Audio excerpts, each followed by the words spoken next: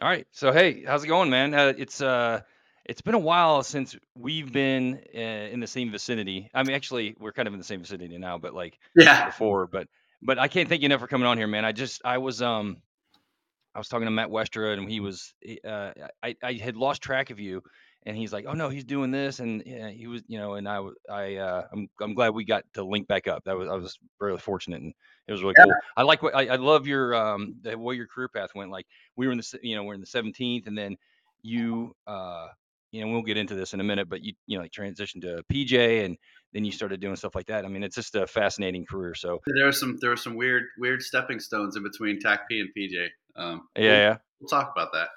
Yeah, please. Let's yeah, tell me like I was we were talking about it before your dad. You're a military kid. Yep. So did that have I mean, obviously it had some sort of influence.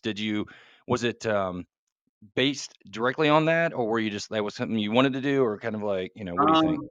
I think up until 17, 18, there was no way I was joining the military. Um, Right.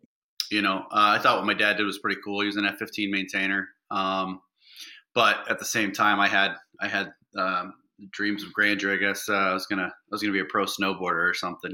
Go to Oh, school, and then after snowboarding was done, go be a writer.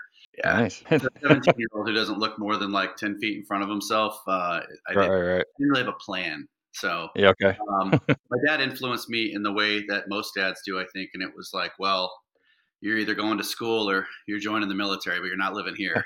So Right. that's how that kind of transpired. Okay. I Uh ended up yeah. in '99. Okay, so you got in 99, and then tell me about that, 'cause a lot of guys have different stories about how they got in. Some got it guaranteed to be a Tech P. Some, got it they had some job they didn't know what they were gonna do, and they saw the recruiter in basics. Yeah, tell me about that. Yeah, I could write novels about what I haven't known in my life. So yeah, college was a short stint in college. Went to the illustrious University of Alaska Anchorage on a scholarship for a little bit, Right um, on. and then I just stopped going to school because it didn't interest me. Other things did. Sure, sure. Um, so yeah, I signed up in '99. I went off to basic in 2000, and I really didn't know anything about the Air Force. I think I went in as a security forces. Okay. That was the bullet there. And while I Yeah, was there, the TAC-P recruit, I didn't know TAC-P, pararescue, combat control. I didn't know any of those things. So this right. TAC-P recruiter shows up. Damn, I wish I could remember his name. Matt, older dude. I mean, this is in 2000. I'll think of it later. Anyway, yeah, they gave us the spiel. Yeah, Go drop bombs and do all these things. This is all pre 9/11. So looking back, yeah. like, what were they dropping bombs on? Right, right. But yeah, I bought it hook, line, and sinker. Went down to Herbie and I think what was I Hawk 5.2 is when I Okay. graduated. So Right, right. I kind of just fell into it every step of the way, really. Yeah. Quickly fell in love with it. Yeah. So So were you a airborne volunteer in tech school, or did I you was. I was Okay. was the airborne. Yeah, yeah. I forgot Yeah. about that. You had to volunteer Yeah. for it, but they lost all their either their funding or their slots. I forget what happened. One of the weirder things that happened early on was I actually grew up in Alaska um, with Jared Hodges. Oh, Not okay. if you've ever met Haji, but Yeah, yeah, for sure. yep, yeah, his dad actually ran Alpenglow, the ski area right up the street. So Oh, no kidding. hang out there and monkey around in the summer times, and that's where I learned to snowboard with him. But yeah, we were Oh, like best how about friends that? growing up, and I lost touch with him.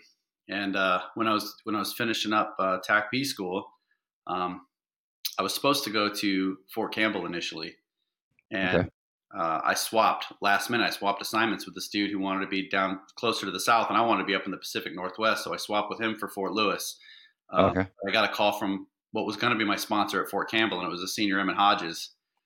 Oh, man. That name pop up. We haven't seen each other in a couple of years. It was kind of wild. Yeah, yeah. And then yeah, I ended up running into Haji at the 17th when he went over Yeah, yeah. when he was over at Fifth Group. Right, right. Him in Iraq. So, so he didn't, so you ended up going to Lewis for right out of tech school? Okay. Ended And up then, going.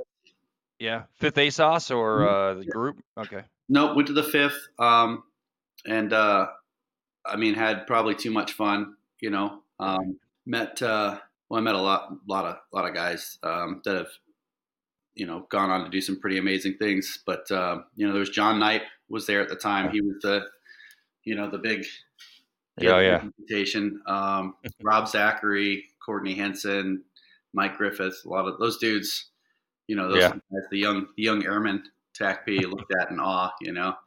yeah, for sure. Yeah, Nipe is like the West Coast legend. He's like everybody that's been to like, Washington or Colorado or all that Mhm. all that side. That's like everybody. He and I think Hawaii too. He was a big influence on a lot of those guys. A lot of you guys. Yeah. Um, yeah, he's a great dude. So then, what time frame was this when you were at the fifth? Um, so I got stationed there October of 2000, and then Okay. was it 2003? I think it was my first deployment, and actually it was really weird how it worked out. I got married in 2002 to my still hanging in there wife. Um, we had our daughter, and then in that time, I forget what it was. It was John Knipe and Jay Dio were looking for augmentees to come over to first group. They were looking Okay. for like younger guys. I was a senior airman at the time, and I'm still not really sure how it happened because I was kind of a knucklehead. But yeah, they brought me over to first group, and I thought I was just going over as like an augmentee. So they sent me to jump school, and I was back from jump school for like a month or two, out on some TDY. I was on a jump trip with John and the rest of the first group TAC P shop. And while we were there, uh, he gives me a call. He's like, "Hey man, you're going back to Fort Lewis." And I thought I had kind of effed something up. And he's like, "No, Yeah. you're deploying, in like Oh, 6 days." wow. So Griff and Courtney Hinson and John Lowry and I got home and headed out to Afghanistan on like what was like I think it was like 6 7 days notice, which my wife was super stoked about with our 4 month old Yeah, I can daughter. imagine. Right. How old was your kid at the time? 4 months. Oh, geez. Yeah, and she's Yeah. 20 now though. She's doing good. She's yeah, Oh, raised a it's fully. just a lot of people have that same story. Like they have a little baby at home or their wife's pregnant and they're like, all right, I'll see you later. I'm going to be deploying for 5 or 6 months, and then Yeah. they have to kind of. I feel bad for the wives that have to kind of deal with that stuff, but I mean, it's kind of the nature of the beast. Oh, she was a trooper. Yeah. And for the all the subsequent deployments since then too. But Yeah. Yeah. that was kind of eye opening. And I mean, like I said, I could write novels on the things I don't know, and I was so clueless back then. John Right. John probably did me one of the biggest favors in my adult life by just kind of throwing me right in the fire. It was like a sink or swim situation. Some Yeah. might Yeah. argue I did more of one than the other. It's up for debate. I was young, Right. Right. but So then tell me about that deployment. Was this the one that we were talking about earlier, or did that come later? yeah. So speaking of getting thrown right into the fire, I really lucked out. First of all, going over there with guys like Courtney Hinson and Mike Griffith and John Lauer. I mean, I was trying to think of how I'm gonna kind of frame the two career fields that I've spent the most time in, and you don't want to bash either career field. Like I had a lot of fun as a TAC B, especially on the soft side. But there was one thing that was kind of always lacking to me, and that was like dudes to take other guys under their wing. Yeah. Um, there's a lot of guys I met along the way. It was sick. They were kind of the lone wolf in it, and you guys like me, young dudes, were just kind of left to their own devices to figure it out, which caused Yeah. me a lot of A lot trouble. of times, yeah. Yeah, no, Griff and Courtney and John, those guys, they were pretty cool, showing me the way. And then I lucked out with a 20th group team. So we did the thing where we go to Bagram, see DeSoto starts doling people out, and they Right. sent me bright-eyed and bushy-tailed to Camp Chapman Okay. in the host province there, and I didn't know there was actually like a fob and a safe house out there, which Right. Camp Chapman was like two mud huts and a tent at the time. So Yeah. I don't Yeah. know if safe house is really the right word, but yeah, I ended up getting out of off of 47 in Salerno, um, and Oh, literally, yeah. That's way over there. Yeah. yeah, all my shit. And I'm looking around at like these conventional army dudes. Like I don't see any of the SF guys, Yeah. Yeah. Yeah. some sergeant major comes up and is like, hey Air Force, what are you looking for? I was like, oh, I'm looking for the special forces guys, and he's like, yeah, they're not here, dude. They're like 45 minutes to an hour that way. Yeah. um and so he pointed me over to some OGA dudes. It's 2003, so big Yeah. bearded out rough looking guys, and I can't grow a beard to save my life. I look like I'm 12 years old, always have. I looked even more like I was 12 years old when I was in my 20s. Yeah. So I probably look like the biggest dope, like toting Pelican cases and weapons cases and just everywhere. And yeah, I hopped in this random Hilux with these OGA dudes, and they just, on my word, took me back over to Camp Chapman. It was They're like, "That sounds legit. Yeah, let's go." planes, trains, and automobiles, man. So I get over there, and the team was super cool. They were a much older team. They were a guard team. It was 20th group team. They definitely took their time, took their opportunity to pick on the young Air Force guy, which, they treated me like their little brother. It was fair, but Yeah, like, I think I was there for 3 days, and they had a mounted patrol. They wanted to go out to Lawara, which the year prior was a fob, or a small fob anyway, maybe like a cop. I don't know if we called them cops back then, but essentially it had been overrun, or there was some reason they had to close it down. So the idea behind it was the team sergeant wanted to take the team back out there and essentially see if they could just drum up some trouble. And again, I didn't know what I didn't know. So I started talking right. to the 18 Bravos on the team. Like, at that point, I had never fired a 240 Bravo. I'd never run through a saw. I mean, I had my M4 and that was about it. Sure. So they actually ran me through a bunch of IADs, walked me through all the weapon systems, basically until I couldn't get it wrong, or I got it less wrong. Right, And that way, no matter where I was, when we were driving out, like, I at least wasn't completely clueless. right. I think I told the team sergeant at one point, like, "Hey, the radio is my weapon. So Standard, yeah. And he was like, "Cool, man. If you don't put 2 cans of ammo through that, that 240 before you touch your radio, I'm going to kill you myself." You know? Roger that. Yeah, yeah. So, yeah, we went out to Lawara, and nothing really happened. While we were out there, I had an AC-130 each night. We had some armed escort on the way out there with A-10s, and yeah, nothing, kind of boring. And it was a cool trip on the way out, because I got to know all the guys. I definitely got picked on a lot. I started to figure out who's who on the Yeah. team, in the pecking order of things. And then I think, like, after 4 or 5 days out in Lawara, we were on our way back. And this is my very first, mission with these guys, very first deployment. And then, yeah, November 3rd, 2003, we're coming back through one of the same wadis we'd come out in. There had been a lot of Pakistani border guards out in that area, because we're right on the border, and they weren't there anymore, which was weird, because there was like 100 of them just a few days prior. Oh, And no.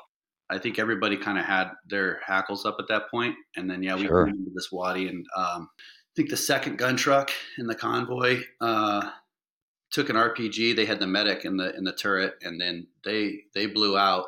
And then I was in the next truck. I was in a Toyota Tacoma, like an actual Mhm. Tacoma, not a Hilux. It was pretty cool. Um, and I had a couple seventh group guys. They were actually ripping out 420th group, so they were doing like their left seat, right seat thing. It was their team captain Sure. and their medic, their Delta. The Okay. Delta was driving. The captain was in the bed of the truck on like this weird welded gun mount 240. Yeah. But differences in SOPs. I learned that lesson really quick. That's why you train together.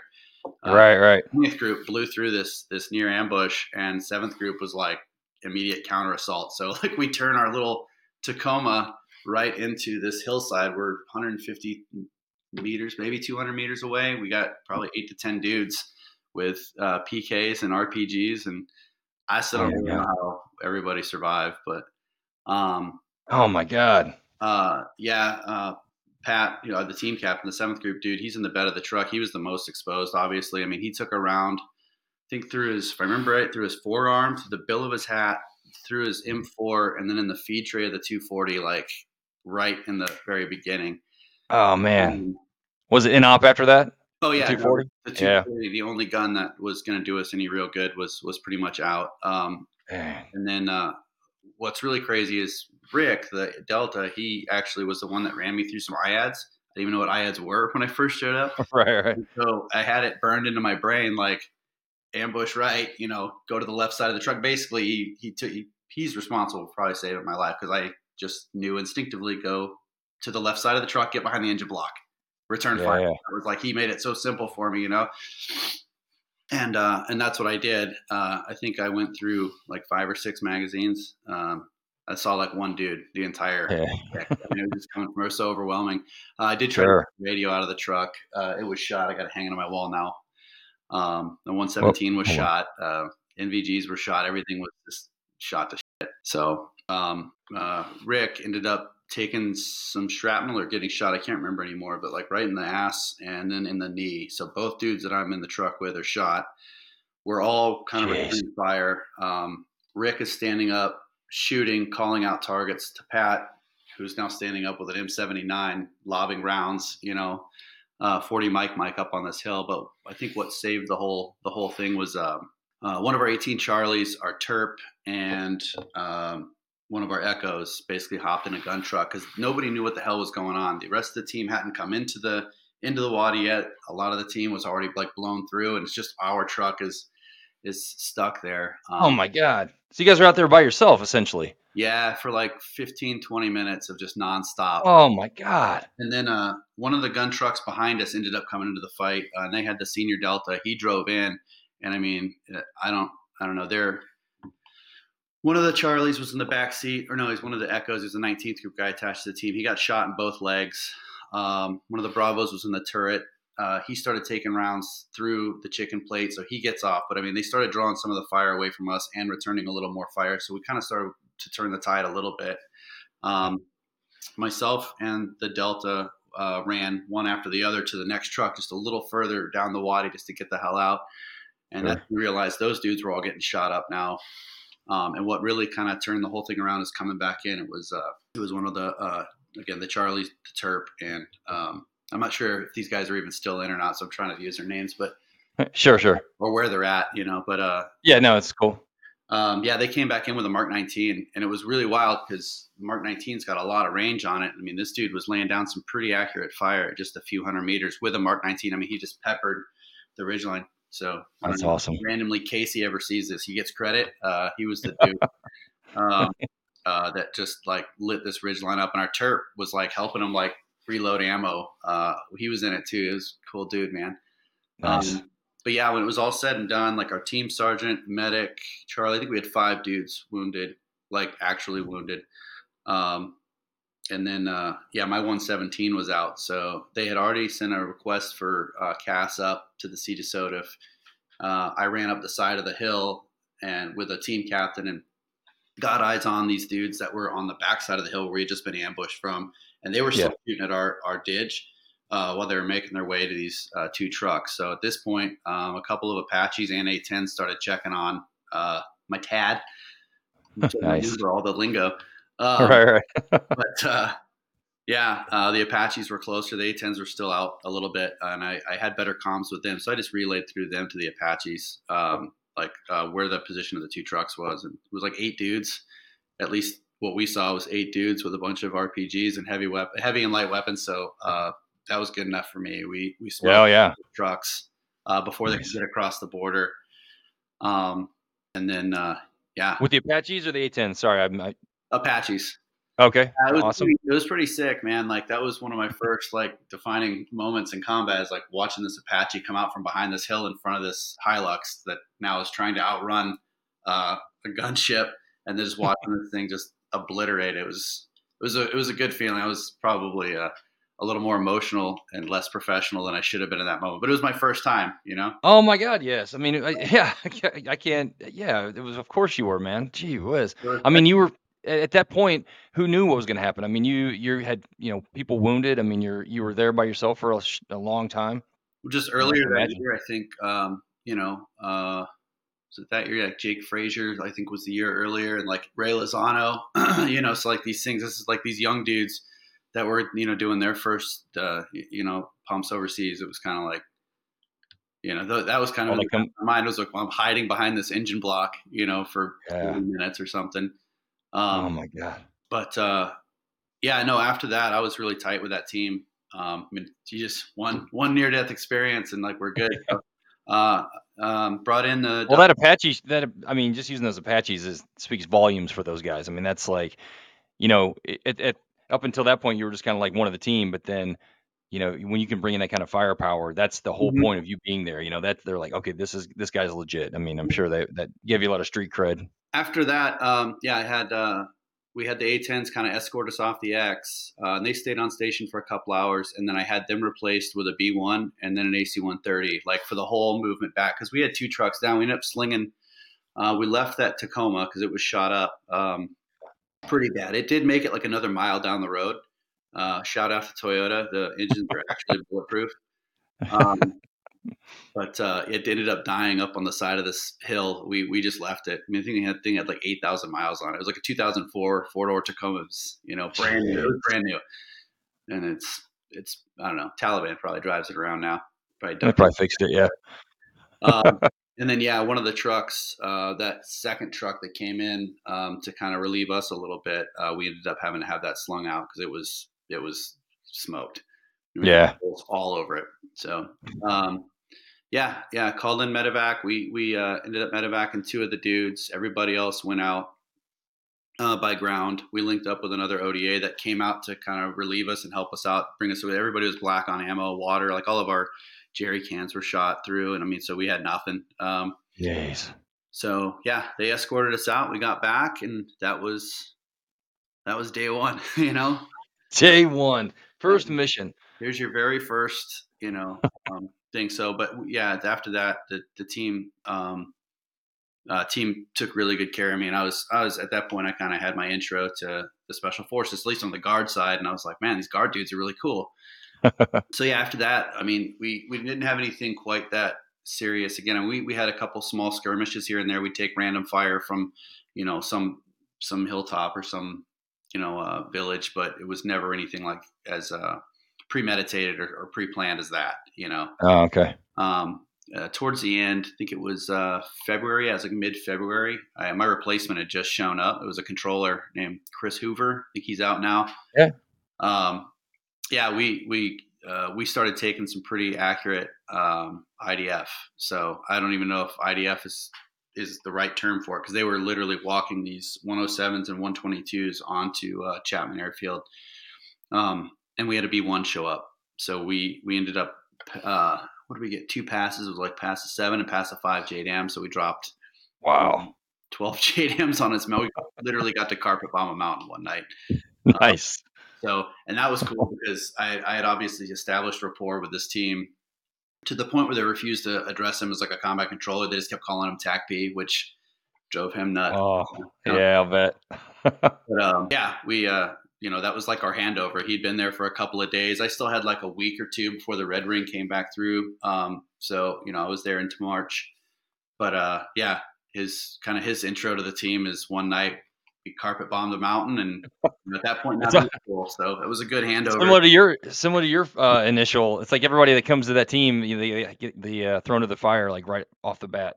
Yeah, except that dude didn't answer any of the questions, because afterwards we had like a legal pad of papers worth of questions from JAG. It's like, who authorized the drop? Why did you feel it was necessary to use so much ordnance? It was kind of funny. Nothing ever came of it, but I ended up staying up that night. He went back to bed like it was just another day for him, and Oh, I think he kind of towards the end there made me his romad basically, but which I didn't like. But yeah, no, that was a super cool trip, and I still keep in touch with a lot of those dudes.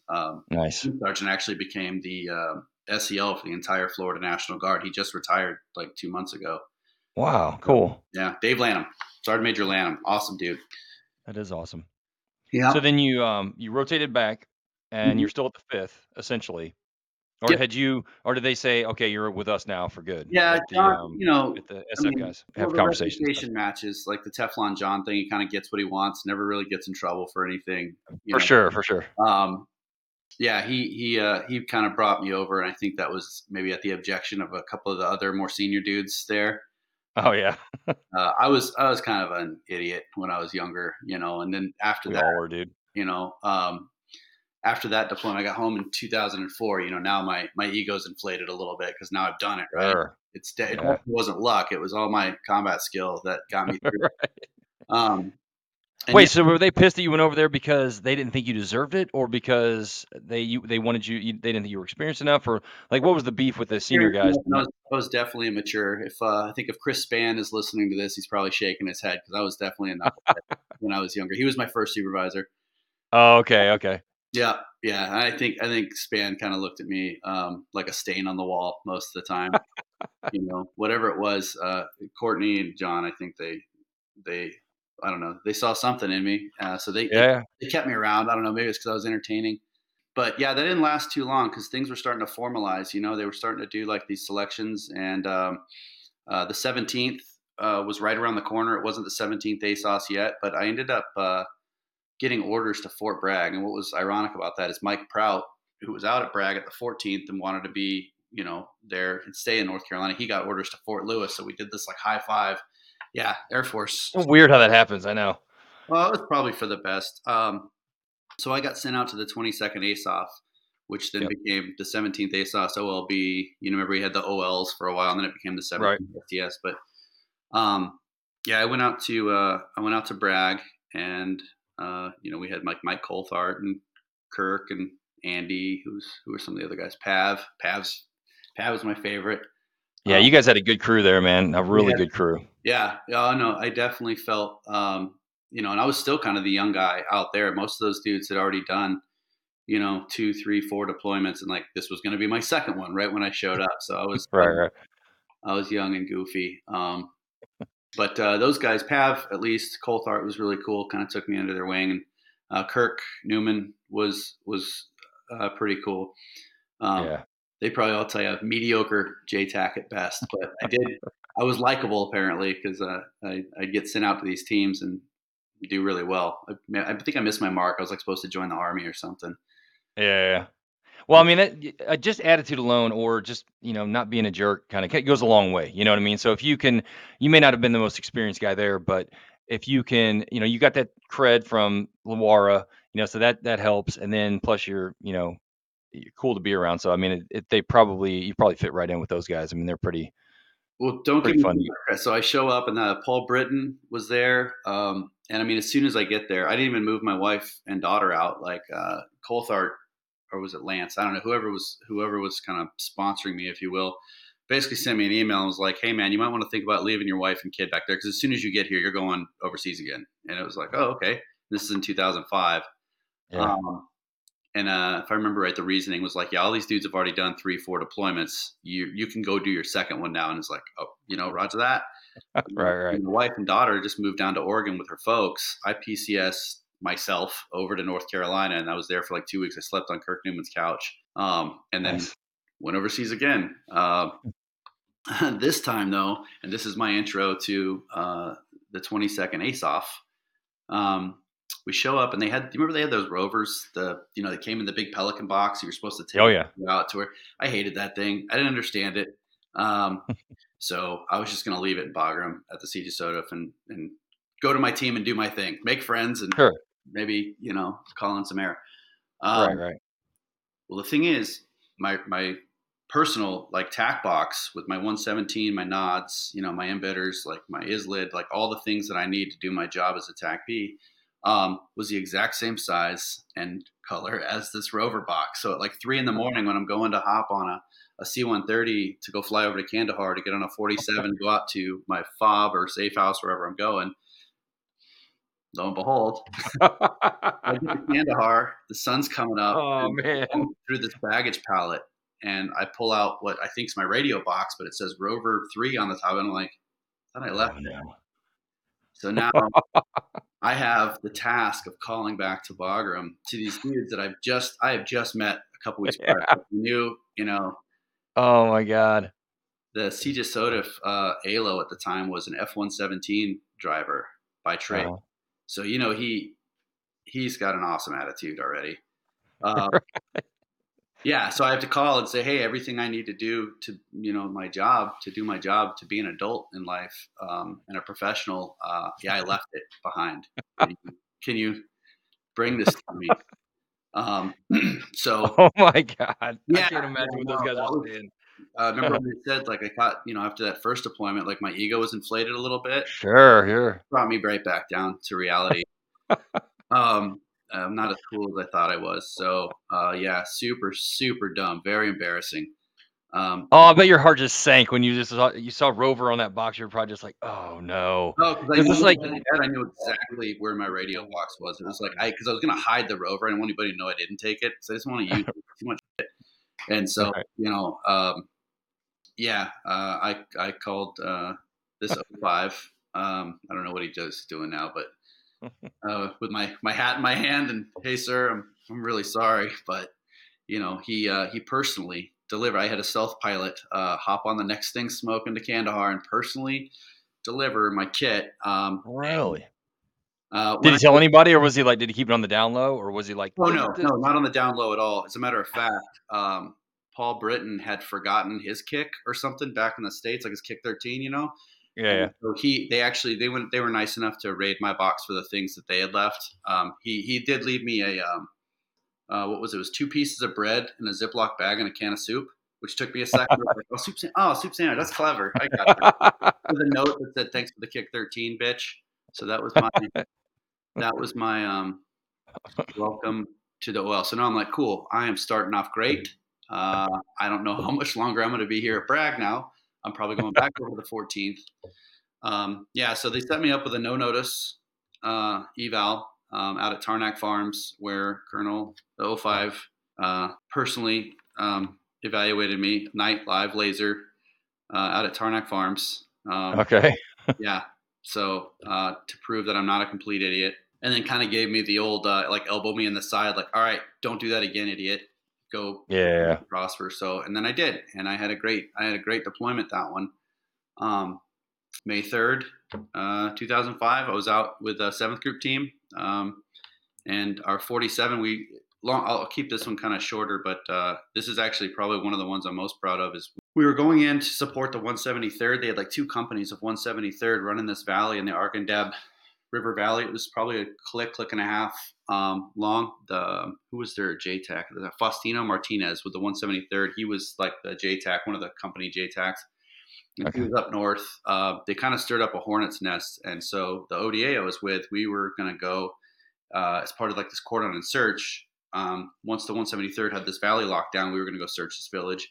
And what ended up happening is our 47 took so much fire on initial infill that we had to divert to the south. And then as we were landing in Jesus. the south, we got hit from all directions. I think we took like 3 RPGs, and Oh my god. yeah, we ended up burying like the ramp of the 47. It wasn't. It's I don't know. It's easier just to say like, yeah, we crashed in a 47, but it was able to take back off and everybody was okay. But we crash landed, hard landed. The 47 took back off, but then crashed like 2 more times on the way back to the FARP, and then Really? from there they had to take it apart and sling it back to Bagram. Yeah, it was a Hawaii National Guard 47. Man, good for them. Gee It had whiz. M60s in it, like in the doors.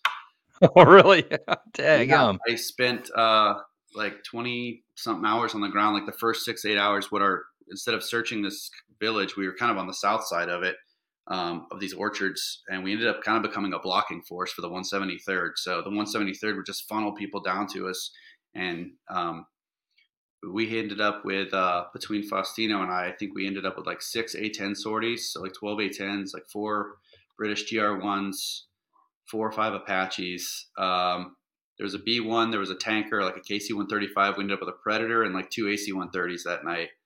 Jeez. Oh, dude, we ran cat. Like it was badass. It was just this turkey shoot between us and the 173rd. All we had to do was deconflict like where these 173rd Joes are running around. And yeah, we just all day we kind of divided the river in half. And Faustino took everything, in like the northern half of the river valley. We had this like perfect dog leg down at the south and up on the north side. So like for units of measure for talk-ons, it was simple. And then Nice. that night, yeah, that night we just shared the AC-130s back and forth. We just send them all around, just start hitting these dudes that have been hiding in the ridge lines all day. It was pretty cool. At the end of it, it was like 78 dead. Really? Yeah. A lot of them, most of them, I would say the 173rd dudes got. Yeah. The next day we're walking up this valley and like there's just dudes with little 5.56 holes all in them. And Really? that was Joe doing Joe things in that valley. But Yeah, yeah, you come across a guy, it's like split in half, and you're like, oh, that one was me. Um, yeah. Did you guys take any fire at all in your oh yeah, team, or was it yeah, I just know all yeah, day.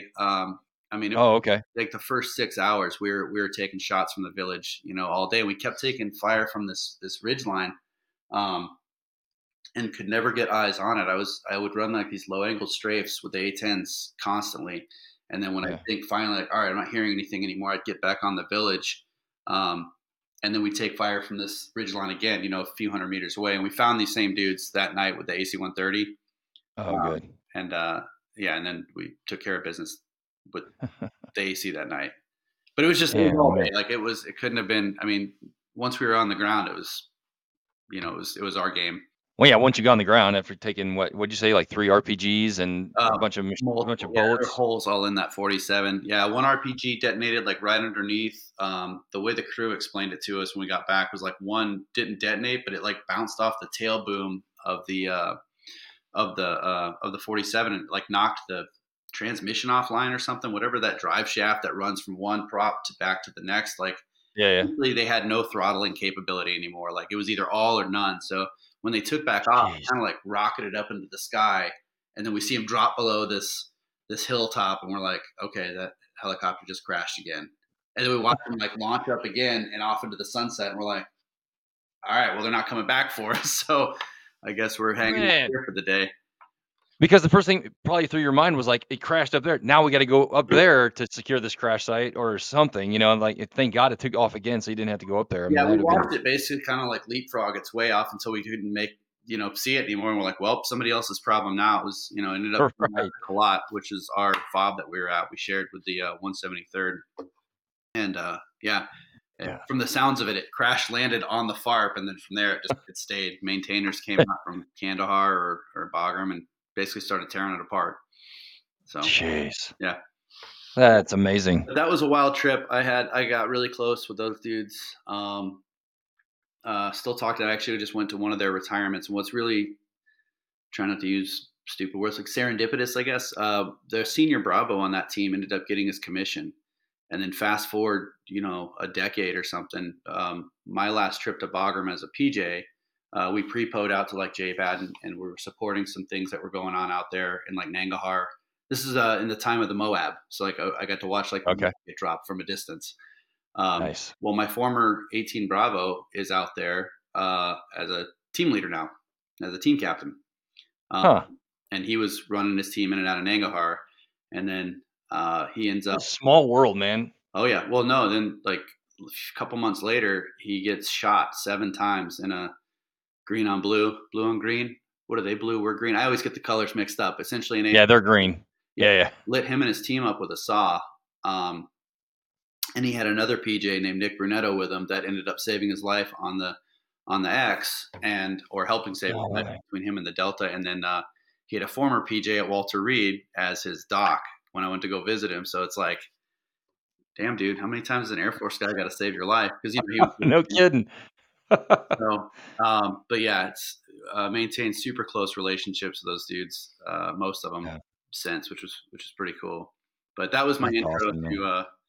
to Fort Bragg. So Yeah. started off, What an intro. just get shot down in one CH-47, and all of a sudden things are kind of forgiven, maybe. And then Well, I hope so, yeah, I mean, gee whiz. Yeah. no, things were pretty cool after that. Chris Pavlich, Pav, and I became pretty good friends, and I think I was still a little bit of a knucklehead. I didn't know what I wanted in life. Moved my Sure. wife and daughter out there. Didn't know enough about North Carolina not to move like into downtown Fayetteville. So that was an adventure. Nobody gave you any guidance? Nobody was like, "Hey, you might not wanna move down there," or No, those they're guys, like, "Look for a man, house over here." I love a lot of those dudes, but there's not a lot of mentoring on that side. I think those guys are all they were all older, a little burnout maybe, and I was again, kind of a knucklehead. So I think it was, Yeah. hey man, sink or swim. You're gonna figure out your life, you know. Um, but yeah, How was that living there? Get a little hairy little sometimes? buddy, Yeah. yeah, wife. What's crazy is we had kind of a nice little house, but yeah, just the location. I think I was like a half mile from Yadkin, you know, Uh, the Yadkin 500, but yeah, that's not good. it wasn't too bad. I mean, Yeah, you survived, obviously, yeah. we survived. Yeah, yeah. So I'm getting ready to leave that second trip to Afghanistan and come home. And before I do, get an email from Lance McGuire. It's like, hey man, don't get too comfy. You're going to move your family out here, and then you're going again. So I was home for, I forget, I don't know, couple months. I got, I basically landed, dropped my shit off, flew out to the West Coast, drove across country with my wife and daughter, moved them into Fayetteville, and then yeah, it was like a month or two after that. I headed out to Iraq. Um, You guys did that though. I remember that was the thing about the difference between like, the Ranger side and the soft side, like mhm. the oil B, C and D. And I guess who was E? Was that Rangers or was that SF? Or was that were they combined out there at E? I I always, can't I remember. know we were OLB, oil beefcake. I think is what we called ourselves. Yeah. Oil But you guys, I always just remember I'd be talking to you or Pav or somebody, and I'm like, how long are you guys going? And it's because we would go at the very beginning, we were going like 90 days, Mhm. and then we go it went to 120, and I think my longest one was like 5 or 6 months. Yeah, But you guys always went 6 months. It was always like, well, we're and there were so few of you. I felt so bad for you guys because there were so few of you that it was like you go for 6 months, 6, 7, 8 months. You come back for a couple of months. You go for another 8 month or whatever. It was very exhausting. It had to be exhausting I for you never, guys. I never had the 8 monthers. I kind of like actually my first three was 654, like in that order. The first one was Oh, okay. it was supposed to be 90, and like at the 90 day mark, kind of came and went, But I was Yeah, yeah, yeah. time and I had an awesome team. But yeah, and then it was like, no, no, no, we're gonna send you a replacement at like 120. And it was like at the 120 mark, it's like, no, anytime now. And it was like 3 weeks later, no, still nothing. Yeah. And then it was like a few weeks after that, a combat controller just randomly shows up. It's like, hey, man, I'm here to tag out. So that one ended up being almost six by the time. I think I was like 172 days or something. But then, That's another thing. It was like there was no like set. I hate to compare the two, but like for us, we had a specific. Your company's going at this time, and like for you guys though, it was more like there were so few JTEX to go around all the ODAs, which I always hated. That I wish we had more JTEX to fill every ODA. Obviously, that's a pipe dream, but there were so many ODAs and so few JTEX that it was like that. It was just the nature of the beast. I mean, you you had to find. You couldn't leave until another guy got there, obviously. So yeah, yeah, man, that had to be challenging. You guys did some long rotations. yeah, the long rotations, yeah, whatever. It was the not knowing, and like there was no discernible rhythm. It's like, hey, you're going now. 6 days now. Oh, right, right. As soon as you get here, at least Lance Yeah. had to email me while I was still in Afghanistan to tell me not to get comfortable. Because yeah, I ended up leaving for Iraq and doing uh, a biop rotation. They had the commandos Yep. at a biop. Yep. So I did that, and that's where I ran into Jared Hodges again, dude. I Oh, all right. River, Alaska, and we're spending Christmas in Baghdad together, which was pretty cool. Um, Yeah. and that was a fun trip. I worked with fifth group and 10th group a lot on that one because I mean, that was the other thing that sucked. Is like I think when you were with the Rangers, you've got your um, you've got your battalion and probably your company, right? And like that's it. Company, yeah. And like Yep. on paper, I was assigned to first battalion, seventh group, but I think I worked with those guys one time on one rotation. Right. I've worked with an ODA from each group to include the two guard groups on every deployment. Yeah. So Yeah. it's show up. So each time you gotta, like, prove yourself and, like, "Hey, I'm not a" Yeah. the only good saving grace for you or for all you guys would be like, "Hey, do you know what's his name over at this group?" Hmm. Maybe they can vouch for you can kinda get in that way, but yeah, that'd be so challenging having to, like, prove yourself every time you get to a team, Yeah. to Every time I learned early on, like just show up and do the work. Like if they're stringing sea wire, they're digging, shitters or whatever. Like I'd go out and help like the conventional army guys, and it's like that. All right. I'd let them see the egotistical, stupid side of me later. Just like first impression, Sure, sure. like, hey, this guy will do the shit work, and Right. that seemed to kind of go a long way. And there's other ways too. I'd show up with gifts and booze and stuff. So hey, it was fun. I'll work. Yeah, Not he's a hero. All right, stuff, get but in it was here, really yeah. fun. I'm a C plus student. I Yeah. didn't kill anybody here. But yeah, no, the Baghdad rotation was pretty cool. It wasn't as kinetic as the first two trips, but it was a different side of things, doing the commando Yeah. stuff. You know, um, Yep. uh, yeah, I had a lot of fun on that one. That was like 4 months on the dot. But at that point, like I think I was definitely kind of a little burnout, a lot of back and forth. I didn't know that I fit in Oh, the yeah. best there at Bragg. The dudes were awesome for the most part, but yeah, I think just getting a little burnout and then marriage. I point upstairs. My wife's upstairs. Um, yeah, I think we kind of needed a break. Uh, Oh, for sure. uh, Well, like you were saying, I mean, you at each time you barely had any, notification that you were gonna go anywhere. So that is a real stressful situation. Like how much longer can I do this? That I'm gonna get a 6-day notice and then have to go again. Man, I could imagine it'd be enough was enough. I think at that point, I would reckon. yeah, for sure. I just, again, not knowing what I don't know.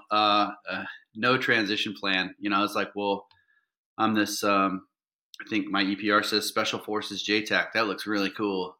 So I thought very Right. highly of myself, and my chances to get a job on the outside have to be astronomical. I mean, hell, if you read my last Yeah. EPR, I pretty much Yeah. won the war in Iraq. Uh, Right. yeah, I mean, I wrote my own EPR, so of course I did. Uh, Sure. Sure. but yeah, I left, packed up the family, got out, and drove home to Alaska to go be a cop. I was like, I'll go be a cop. And like, how hard can that be? It's very hard. Yeah, they don't. Yeah. Yeah. AST or Anchorage PD. Anchorage PD. No, you don't want to. Oh, AST. You're gonna end up out in some village or something. You yeah. don't want that. Plus, it's like the military again. I mean, those guys. Yeah, I have some buddies on the trooper side, and they do love it. But yeah, you're gonna end up like out in Bethel or something. Like that's. I'm not gonna stay married much longer if that's the that's where I end up. So I moved my wife to Like Fayetteville. constant deployments then, yeah. Yeah. Um, but yeah, I tried out did the APD thing, and I met a couple other guys, a couple former Marine recon dudes, and they were like same boat, right? So like we did okay, physically, passed the initial test, but the poly and the psych seemed to get all of us. So this pool of guys that I resonated with in the hiring process, fast forward 8 9 months because their hiring process sucks. It's super long. Yeah. It was like 4 or 5 months in. You're like, okay, now you move on to the next step. So you're like a transitioning veteran that needs like kind of a paycheck now. Sure. I started collecting unemployment, and that started getting that. I was going to be out on the street corner with a cardboard sign soon. Luckily, my wife, I mean, she landed a job almost immediately. She was kind of our saving grace Nice. while I was figuring my shit out. Um, Yeah. Ended up getting booted out of the hiring process for APD and became a security guard, man. Checking IDs at the gate. It paid well. It was like $22 an hour. Where at the, base at J Bear there? Dude, I was checking Okay. IDs at Fort Rich. Talk about like a piece of humble pie. No doubt. And it's like -20 outside, and you've got some Oh. PFC showing up, and he hands you his ID, and like, oops, drops it on the ground. And you're just like, fuck, dude, do you know where I was a year ago? Like, you hand it back, and you just hear like, yeah, later, weed. And you're like, cool, man. I used to do stuff, but you know, I had a family to support, so we bought a house. Oh, man. But yeah, at that point, I was like, okay, this was a huge miscalculation, Yeah. and I was definitely lost. My identity was tied up in in what we were doing. Sure. All the kidding aside, like I love that stuff. Yeah. I missed doing it. And so Well, I mean, I found a lot of people say that, like, we when you're I always told myself, "Don't make any life-changing decisions when you're deployed," because when you're deployed, it's like, "Man, I'm gonna do this, and I'm gonna have this, and blah, blah, blah," and then you get back, and it's like, "Oh, wait, okay, everything's fine, everything's good, don't freak out," where were you in and then 2005, JD? I needed that advice. I know, but a lot of people do that, they, like, get out, and they're like, "Man, I'm stuck," and then they find themselves in that boat. I mean, it's not uncommon at all. I mean, Yeah. it's yeah. Um, so yeah, I ran into a dude that I went to basic training with, and I mean, here we are in 2007, 2008, I think. Um, I ran into a dude at the BX. I had gone to basic training with this guy, and he had joined the Alaska National Fair. Guard as like a aircraft maintainer or something. And then somewhere Yeah. along the way, he cross trained. Okay. He cross trained to pararescue, and so that's when I found out there's a PJ team in Alaska. And he started kind of talking me in that route. And at the time, what I knew about PJs, I wasn't super impressed. Like my impression was kind of like a little bit overrated. I mean, come on, Yeah. man, you've been to Kandahar, you see the green bean, you got dudes, they got great hair, Yeah. you know. Yeah. Right. Right. Right. But that's what I remember is like 04, 05. I'd met a couple PJs here and there on the conventional side, the conventional rescue side, and like I didn't sound like they really did anything. Um, And that was my impression. I mean, I'm, driving Oh my god. the Afghan countryside with Army Special Forces, and I come back occasionally to one of these fobs or something, and there's a dude with lots of cool badges and drinking his green bean. He's living comfortably, but I wasn't hearing any great war stories from the. Yeah, you're like not impressed by this guy, right? No, Yeah. not at all. Like, um, and so yeah, this dude, my buddy, tries to kind of talk me into the thing. And what the selling point for the Alaska side, besides the fact that this is my home and it's guard, is they have a real mission up here. Yeah. So I started looking into it and realizing like I needed to get really good at swimming, but my eyesight was bad. You know, Mm. I had to pay out of pocket for PRK. Again, one of the things I wish I would have done while I was still in. Yeah. Yeah, I pay out of pocket and get my eyes fixed, and now I have to wait like a year for the waiver. And while I'm waiting, I get propositioned by the 125th STS. They just kind of stood up a guard team in Oregon. Sarah, my wife, she's from Oregon. It's kind of like makes sense. And I tell them like, well, I just had eye surgery. I don't, and like, yeah, we don't care. Like, we can hire you. Nice. So they flew me down there. Yeah, I took their pass test and did fine. And then, I mean, within a month or two, I'm back. I'm back, baby. Staff sergeant Nice. back on top. So I'm going through the pipeline as a combat controller, and it seemed, it seemed easier. I'm already at JTAC, and it hasn't been that long. I can pick right back up. So I go to their selection, their little mini indoc that they ran at the time, the orientation course, no problems. Actually, Chris Hoover, the guy that replaced me in 2003, Oh yeah. instructor down there now. So I'm in like Flint, like life's good, Yeah. Yeah. you know. And then I go back to Oregon, and I'll save all the details. I'll just tell you, I wrecked a government truck, ran from the police. We got away, myself and another gentleman. Oh Um, my uh, God. yeah, oh yeah, yeah. This Bowerfind is not on top anymore. Um, Oh, yeah, man. we It's smoked like a roller coaster with you, man. smoked this Govy into the bottom of like this pylon under I-205 coming around a corner way too fast at night. And then we ran. Cops came, ran from them. We got away. In our brains at the time, it made sense. Like what we're gonna do is we're gonna go back to the bar that we were just at, and we're gonna drive back there. We'll get a cab back, and that way I have a receipt. I have an alibi, and we'll just say I don't know what happened to the truck. Yeah. Yeah, you know how well that went over. Oh, I can imagine, yeah. My Sure only went well. saving grace, because the chief at the time, who and it's a funny story to tell now, but at the time, I mean, Sure. Oh god, I bet I you was were just so nerved. such an idiot. And the other guy too. The other guy's an officer now. He's a crow. Uh, and Nice. actually, I will say his name. It's Adam Becker because, as far as I'm concerned, he owes me a stripe. Um, uh, yeah, the chief of the 125th at the time and the op soup. I mean, they were just we were done. We were done. Yeah. We're never Oh, going to yeah. be an ST. Shouldn't even be in the Air Force. I mean, when it was all said and done, um, it was a civilian cop that actually really probably gave me my biggest break. I mean, he could have probably hammered me a lot worse than he did when they finally got us. But I Yeah. think he saw what the guard was about to do to us, and he's like, dude, we ended up with like two misdemeanors. Um, but no, we had Dan Schilling was the commander of the 125th at the time, Major Schilling, former Tech Sergeant Schilling from Mogadishu. You know, Oh, okay. uh, Oh, wow, alright. yep, yeah, like Yeah, yeah. I didn't know my history as well as I should have. Like I come to find out who this guy actually is. He's a stow. Yeah, to this day, I'm still not 100% why he showed me the leniency he did. I mean, I reached out to so many people, old team sergeants. Earl Colville had just become like the 12 Outstanding Airman of the Year, so Right, right. he's got a silver star. I'm reaching out to him, like, dude, please write me a character ref. Like, write me something that says I'm not a waste, and Yeah, please yeah. don't hang me and give me a dishonorable discharge. Um, so like I'm Oh getting my all these god. letters, and hey, this guy is an idiot, but he's not bad. He's got a heart of gold. Like, don't He's ruin his life, salvageable, yeah, he's not yeah. you know. He's a good dude. And Dan Schilling showed me mercy. I ended up with an Article 15 and a bust. So I got knocked down to senior airman. Man, you I'm lucked I'm out. allowed to stay at the 125th. The chief didn't want me there, rightly so. He was not wrong. For sure, for sure. I deserved a lot worse. So I kind of went back to Alaska with my tail tucked between my. I figured, okay, my life as a controller, TAC P, PJ, like I'm done. I need to find a job at this point. Put my ego aside, and I'll go. You know what? Maybe I'll follow in Dad's footsteps. I'll go be a maintainer in the guard. So I went back to Alaska, talked to a guard recruiter, and that's when the chief of the unit up here hit me up and was like, "Hey, I thought you were joining and then you left. You did the combat control thing, but now you're back. Like, what's going on?" And I was like, "Yep, Chief, here's what's transpired over the last year."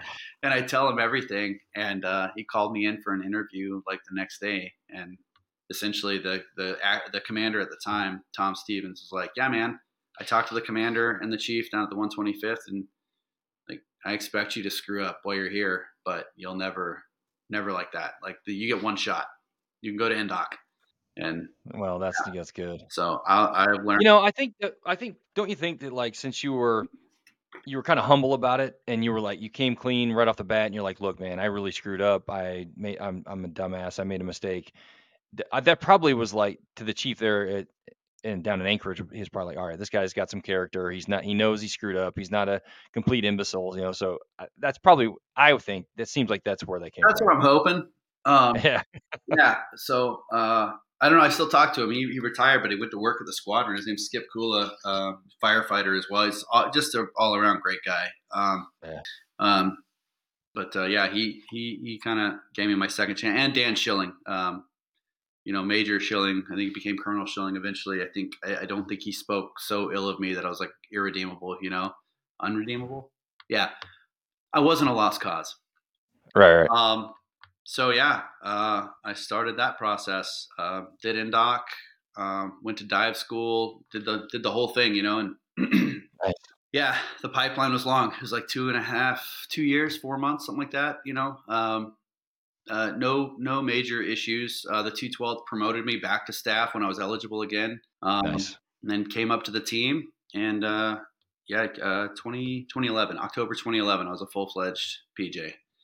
Nice. And then See, it all worked out. it, You just dip your nose to the grindstone, no big deal. yeah, yeah. Well, the best part was my combat control instructors, day one of NDoc, when I went down for PJ NDoc, like the same instructors I just had a few months prior, like, I'm taking the PT test, the pass test for pararescue now. And like, I turn around at the pull up bar and there's like two of the combat control instructors. Are you fucking kidding me? Hey guys, see the shirt? Senior airman now. So yeah, They yeah, I'm they had doing to it. just wonder, like, "What the hell is this guy doing?" Oh yeah, no, that's a lot of people ask that question actually. Yeah. Asks that. She still asks that question sometimes. Um, yeah, no, it luckily no hiccups in the pipeline. Kept my nose clean for the most part. And then yeah, first PJ deployment 2012. We went to the Helmand province, went to Bastion, and everything I thought I knew about conventional rescue was kind of thrown out um, because we jobbed the fuck out. Really? At that time, I think rescue, and it depended on who your OG, your ops group commander, and your wing commander were. But in the helm, and the priority wasn't so much like rescuing down pilots; it was like anybody and everybody that needed help. So, you Sure. know, um, when we had a fantastic group commander, and we deployed with our own helicopters, like from Alaska. Nice. That doesn't always work out that way. Yeah. So the guys that we fly with here day in and day out, on real world Alaska missions, we're in combat with now. And Oh, it's awesome. there was a little shift in the culture at the time. They were getting away from that conventional, hey, we're just here to rescue down pilots mentality. And that's never really been a PJ mentality. That's always been kind of an aircrew mentality, like the 60 community, the fighter community, especially. I mean, they kind of hoard us as like a check in Yeah, yeah. the inbox, and it's like, dude, we can do so much more than just Right. sit alert waiting for an F-16 driver to punch out. Um, Which never happens, it's, like, very rarely ever happens, the so funny is the last one that I know of, it was like at the end of the runway on Bagram, and the guy actually ran back to the ECP before the rescue squadron was able to launch. So it's like, it's, it's like, "What?" Yeah. "What are we doing here? but Put us to work." they've gotten some Army Rex. The culture changed a little bit.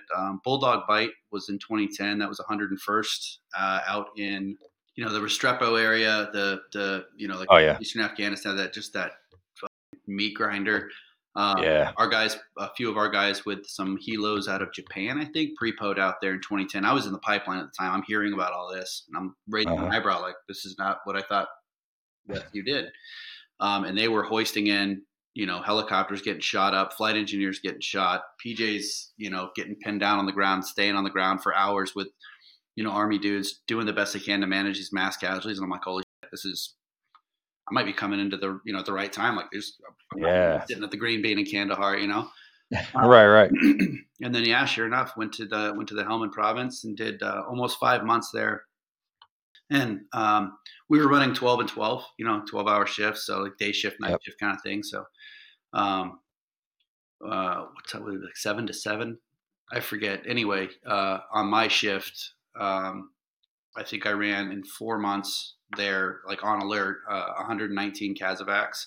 And not all of them are Jeez. knockdown, drag out, but there were certainly plenty that, I saw everything from pediatric burns, amputations, gunshot wounds, blast injuries, and, everything from civilians to partner force, Americans, Brits, a lot of Brit. Wow. I mean, it was, helicopter shot up a couple times, landing at like the POI, the point of injury for us.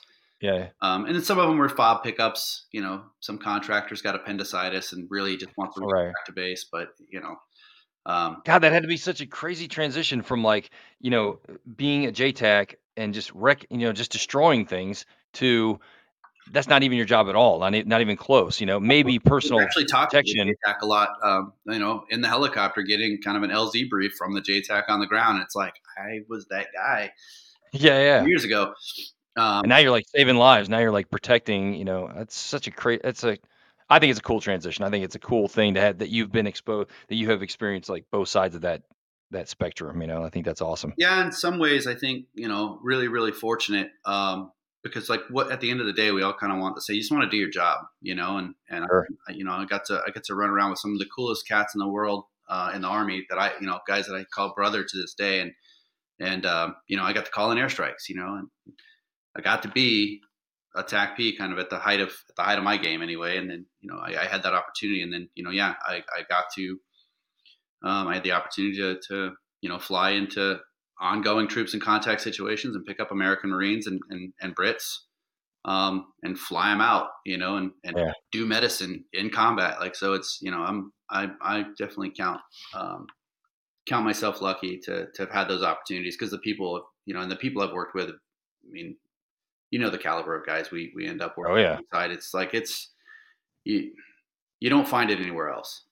Right. So, but yeah, seeing that aspect of it, seeing the battlefield from, I guess, the other side, from the air a little bit more, it's a little more unnerving. You A little more vulnerable, I would Yeah, imagine. it's like, you're riding with your feet dangling out over, you're flying treetop level over the green zone in the Helmand Valley, and you just hear gunshot because they take pot shots at you constantly. Sure. But yeah, no, I mean, I hated it, but I loved it. But I think by the end of it, like everybody's nerves, all of our pilots, everybody's like nerves were fried. Like it Oh, I was bet. so much. I mean, we'd run 5 to 10 missions a day. You're just waiting for the alarm, and we had a contract with I remember who the contract was with. Essentially, with the scramble call, it was like 15 minutes wheels up tops. You had to be wheels Man. up in 15 minutes. So, and that was Cat Alpha. There's somebody out there missing both legs. Sure. It was so much. Yeah, there's a reason why it's 15 minutes. It's not just to screw with you. It's like because if you don't get out there and if you get out there if you're not ready in 16 or more, then that guy could die or Yeah, whatever. So it's all a big yeah, man. it was a wild. That was such a wild trip. Prince Harry was out there as an Apache driver. Nice. Yeah, and we were literally right across from him. The Brits had an awesome Casevac capability. They had 47s with like a doc, a security team, a nurse. So it's like you really, and I mean the Helmand was kicking off back then. The early 2010 era. Like the Marines were just smoking people out there, and Yeah. they were busy. It was pretty gnarly. So again, kind of thrown into that meat grinder a little bit right off the bat, but this time, a little more Yeah, no kidding. belt. So Yeah, I've always had a lot of respect for like medics like you guys and the Bravo or I mean excuse me the Deltas yeah. and the Ranger medics. I mean it's like, it's real easy for me and you when you were JTAC to go out there and just kinda, like, do our job. Mhm. We don't have to worry about anybody else, like, yeah, we should maybe do some buddy care if we need to or whatever, but, man, that's your whole job is to make sure that people survive, and you're rescuing people. I mean, it's just so commendable, man. I really got a lot of respect for, like, medics. in any medical career field I there. dig it. The So credit's got to be given where credit's due, man. Like a lot of our protocols in the whole pararescue community, I mean, it comes from the Ranger medic program. Now, I mean, those dudes yeah. really have led the way. The Rangers over the I'm not trying to fluff you or anything, but like guys like No, no, they're Matt, great. They're awesome. Yeah, they're amazing. what they've done with blood protocols, I mean, it's wild. Like I had a patient last week here in Alaska. It was a trauma patient, and we are administering blood, and we are doing it per the way the Rangers have been doing it for a while.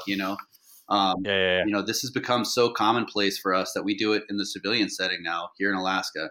And I mean, it all started with Ranger Regiment and their program. I think Doc Miles, actually, Ethan Miles was the regimental surgeon, and he's the one that just took it. We just fell in line. It's a good program, Yeah, yeah. super smart the way Rangers do things. So Yeah, they've always been real aggressive. It's finding the best techniques. Like they never just kind of sit on their laurels and like, well, this kind of works. So let's just keep doing this. They've always tried to, innovate and just do more, like you said, like do smarter things, faster things, more things that are they're going to last longer. Stuff like that. So yeah, yeah, they were amazing. They would. I was amazed every time we ever did any kind of like Ranger first responder or something. The medics out there were just another level. yeah, they Just really are like top notch. Them and 18 Deltas have always been super impressive. for sure. I hand it to them. 100%. They're better medics than most of us are any day. It's just it's just a different scope, right? Sure. We do so much more on kind of like the management side. You know, we're pretty good at like incident response, things like that. I mean, we respond to all the hurricanes and things. So it's like we kind of kill ourselves sometimes because we can't really master any one thing because we're on the hook. Yeah, yeah, It's the jack of all trades kind of for sure. thing with us, which makes it difficult sometimes to be the best at any given thing. But you know, Well, in your defense, I mean, you guys, yeah, you're medics, but there's a rescue portion of it that may not need any medical attention. I mean, you guys do, like you said, you're a jack of all trades. There's more to you than just the medical aspect of it, I think. I mean, correct me no, if I'm wrong. I mean, and it depends on the team you're at too. You go to like a special tactics squadron, and most of those guys can be a little more tactical, more yeah, tacticians. I mean, what's funny is some of the dudes you meet, they're more Green Beret than they are PJ. On the right, right. east side, up here in Alaska, we have a couple different flavors. A lot of the dudes are big time mountaineers. There's Yeah. some guys that have forgotten more about mountaineering than I'll ever learn. Um, Which helps. I mean, there's a lot of rough terrain, like Yeah, that so you start people get getting stuck in. glacier rescue, ropes, all that high angle stuff. I mean, I've got some guys on the team, younger guys, so they grew up doing it, guiding on Denali, things like that. So it's Right. yeah, they're a medic, but also like if there's a high angle mission, I'm grabbing one of those guys, for the ropes knowledge. We all have kind of our little niche, I guess. Mine became jumping. I Right, became right. the jump guy on the team. So I love Nice. medicine. I love jumping. I still like shooting when I can, but I'm Yeah, yeah. more in that man. You guys get an opportunity to shoot? I mean, is there a range down there that do you have to Yeah, is we it got easy for you to shoot, or do you have no. to, like, go to It's Fort Rich and It sucks. We've got an yeah, indoor range. We have a great Catum guy, two Catum folks, I should say, Catum people. We have Amber and Sean, and they really bust their butts to kind of keep us on the range. But a lot of it's Birchwood, um, sharing ranges with some of the local law enforcement. But you know what it's like, dude. Shooting outside, and it's like -30 out. You're not oh, yeah. the training value isn't as good when you're wearing 8 layers of puffy jacket. You're having to unzip 3 jackets just to get a mag out. You're not getting Right, right. our Cadam folks do a really good job of trying to keep guys in it during the wintertime. We have an indoor range on Elmendorf, um, Oh, nice. just to say somewhat proficient. Um, Think about you guys too, and like you alluded to, and I'd like to get into a little bit more, but yeah, you're a combat unit and you are deployable, but man, you guys are busy. I mean, this Alaska is a very dangerous place. So, there's people like we kind of alluded to with the high angle stuff. There's people climbing or hiking or hunting. They get stuck out there. There's some weather comes in, they get stuck out there. There's people stuck in the water down there. I mean, you got the Gulf of Alaska is right down there. I mean, there's your real world missions are more abundant, I would say, than most. Would you say that or no? oh yeah, no, it's yeah, it's robust to say the least. I mean, I've had three. Me personally, I've had three missions since Christmas. I had one on Christmas Eve with an OB that required blood. preterm labor patient. So Oh, yeah, I read about that. Is that the one where was that at in, um, Shecktulik? Shecktulik? yep, Shaq Tulik. Was that yeah. Mom and baby did great and survived. Uh, What was the deal? Like, start tell me from I mean, I didn't read a whole lot about it, but what was it they just called you guys and they're like, "Hey, we're having an issue." that was one of like 3 OB missions I think we had just over, a few weeks. We've given blood 4 times or 5 times, 4 times maybe? I don't know, over the last couple of months, and then Wow. that's not something we were doing a bunch. We did it a lot in combat, but that's just kind of become more and more prevalent lately.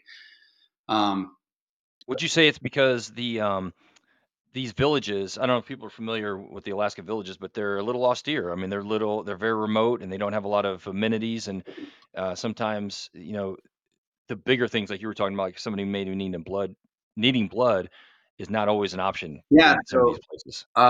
the way I like to kind of explain Alaska to people, the state is half the size of the continental United States, and so for people in these villages outside of Anchorage, basically, I mean that mission, the last blood mission that we had with the trauma to the neck, I mean that patient was 4 5 hours by helicopter, 14 hours and 20 minutes total from the time we took off to getting him back to Anchorage. I mean, so it's you know, yeah, austere is an understatement out here, Understatement, yeah, and there's for just sure. the resources for such a large state, land wise is kind of the limiting factor. I mean, the weather, the terrain, yes, but uh, between us and the Coast Guard, we're really the only ones that can handle that weather and that terrain. And the Coast Guard has their hands full with, well, the coast, and they can have Sure. it. I don't want anything to do with the water up in here. But yeah, we have Gets a little chilly, I reckon, getting in the water up here. yeah, we have Life Med, but they're a civilian company, and I think do they? I don't even know if they have rotary wing. I think they're just fixed wing. So basically, if Yeah, it's at night or in bad weather, requires a hoist, it's gonna be us. yeah, The Army doesn't really have the capability that we do. The Army dust off side, they're trying to kind of up their hoisting game and their medical program, but I think as yep, far as capability, we're pretty much it. Um, yeah, the troopers used to do a little bit, but they don't have a medic on board. So if it is a medical requirement, there's not much they can do, and they can't fly at night anymore. So it's oh, really? yeah. So half the year they're out. So Do you ever speaking of those guys in any law enforcement, do you guys ever collaborate with those dudes yeah, and, yeah. We've like done some yeah. things with the local FBI office. We've done a lot with the troopers. We coordinate a ton with the troopers. We've had some really weird ones, and obviously I got to be careful what I say regarding patients and things like that. HIPAA, but Oh, for sure. there was some strange happenings out there out in the bush where trooper Yeah. escort was kind of required. You show up and it's like nothing about what's going on here looks okay, but it's just you and one trooper. Maybe it's best we just go ahead and take this patient and just let the trooper figure out what he wants to do later on. Yeah, for sure. Strange, strange. Because you're out there flapping. Yeah, you are very isolated. Yeah, I mean, helicopters yeah, don't have there's nobody that coming in to get you. Alaska, so and then the wildlife. That's the other thing. I hate it. Right, Yeah, yeah, of two course. bear Yeah. attacks every year. Like that was my first mission really this year. No, no, I guess it's been a year already. No, that was one of the first last year. Yeah, bear attack right on Fort Rich. And um, one of our last jump missions was into another bear attack. A hunter shot a bear. Should have dead checked it, did not, and that bear was very much still alive and did a number on it. Oh, Um, Plane crashes, jeez. lost hikers, injured hikers. So we see it all. Yeah, And yeah. then of course medical emergencies out in the bush. So um, Yeah. one public You got like announcement: maybe don't ride snow machines while you're intoxicated. That's just what? I thought that was, like, the normal. I thought that was, like, a standard Alaska practice. maybe You gotta if get you're gonna do it, maybe just ride them a little slower. Like yeah. you know, you won't need me so bad when I show up. That's something that seems to be a theme here in Alaska. Oh. So Well, drinking in anything, I mean, whatever it is, they gotta booze it up. maybe don't go too far from your house if you're gonna booze it up. Yeah, Somewhere yeah. where it's easy for me to find you, not like a crevasse in a glacier in the middle of the night. Not speaking to anybody or anything specific. Sure, no, just hypothetically, yeah. Hypothetically speaking, that would be a bad idea. Yeah, so we see it all, and it is kind of cool. not that people get hurt, but that we are the asset that gets to respond. Because I mean, honestly, it keeps us sharp. All the other rescue squadrons, especially on the active duty side, I mean, they what are they doing now? And, Yeah. Right, right. the answer is not much. Uh, Yeah, right, the exactly. other guard teams have a mission as well, though. It's not as it's not every day like it is for us, but like the California team, we kind of call them our sister team. Uh, Oh, yeah. the 131st Rescue Squadron. I mean, they get open ocean missions quite a bit. A few times a year. Probably a lot of fire stuff down there too, I reckon. Yeah, I know their helicopters do a lot of that. Toting water, things like that. But they stay pretty active. The New York team is pretty cool. Those guys, they had the Tamar mission a couple of years ago where they jumped out, like, was it 600 miles off the coast of the Azores for two severely burned patients on a ship. Oh, really? Oh yeah, they surgical airways, fasciotomies. I think they gave blood. I don't remember, but I mean they jumped into the Atlantic in the middle of the night and saved these dudes' lives basically. So Wow. the guard, dude, that's the way to go. Yeah. So I mean, you guys like it's like a real mission. I mean, it's and not and of course, no hit on active duty guys. I mean, they're just oh, they yeah, had their pretty they have their awesome. mission, which I mean, they're training for combat, they're training for real world. I mean, they're for stuff like that. So it's a different mission. But yeah, I've always had a real lot of respect for you guys. I mean, the 212 is they're always jobbing in this area. I mean, it's really cool. Um, Yeah. A caveat to that is I'm not hating on the active duty PJs. It's the leadership, man. Their retention sucks. Like we have a lineup yeah, for guys that want to sign up, and so do the other guard teams. And it's like active duty's got to figure their stuff out because yeah. you know um, we are not short on bodies here. Um, Well, I mean, like I've talked about this in a couple of shows. I mean, like the guard is a good deal. I mean, whether you're a TAC P or a PJ or whatever it is, you can. There's a lot of. It's a different kind of mentality, different culture, but it's you can do kind of whatever you want on the active duty side, but it's a little more.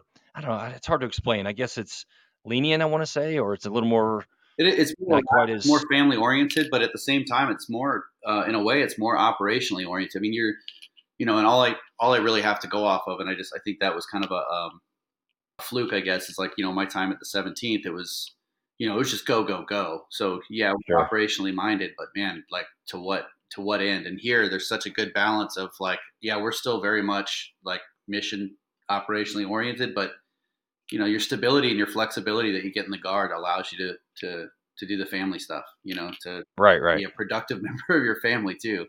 Yeah, yeah, So um, yeah, it really is the best of both worlds. And yeah. right now the way our squadron's running, um, this is honestly, it's like I'm kind of like interested. I'm half tempted to just drop my retirement papers now. I'm over 21 now, so it's like I could retire anytime, and um, I want to go out on top. Like the team, like both in our operations and support side, it's nuts. Like we bring our support folks. We're kind of making them more of like a direct support. I think the Air Force has their buzzwords like multi-capable airmen or whatever they want to call it. And it's like, well, we've been Sure. doing this Yep. for a while. Like our support folks actually, like this last mission we went on, our IDMT came out and took over patient care on the flight back.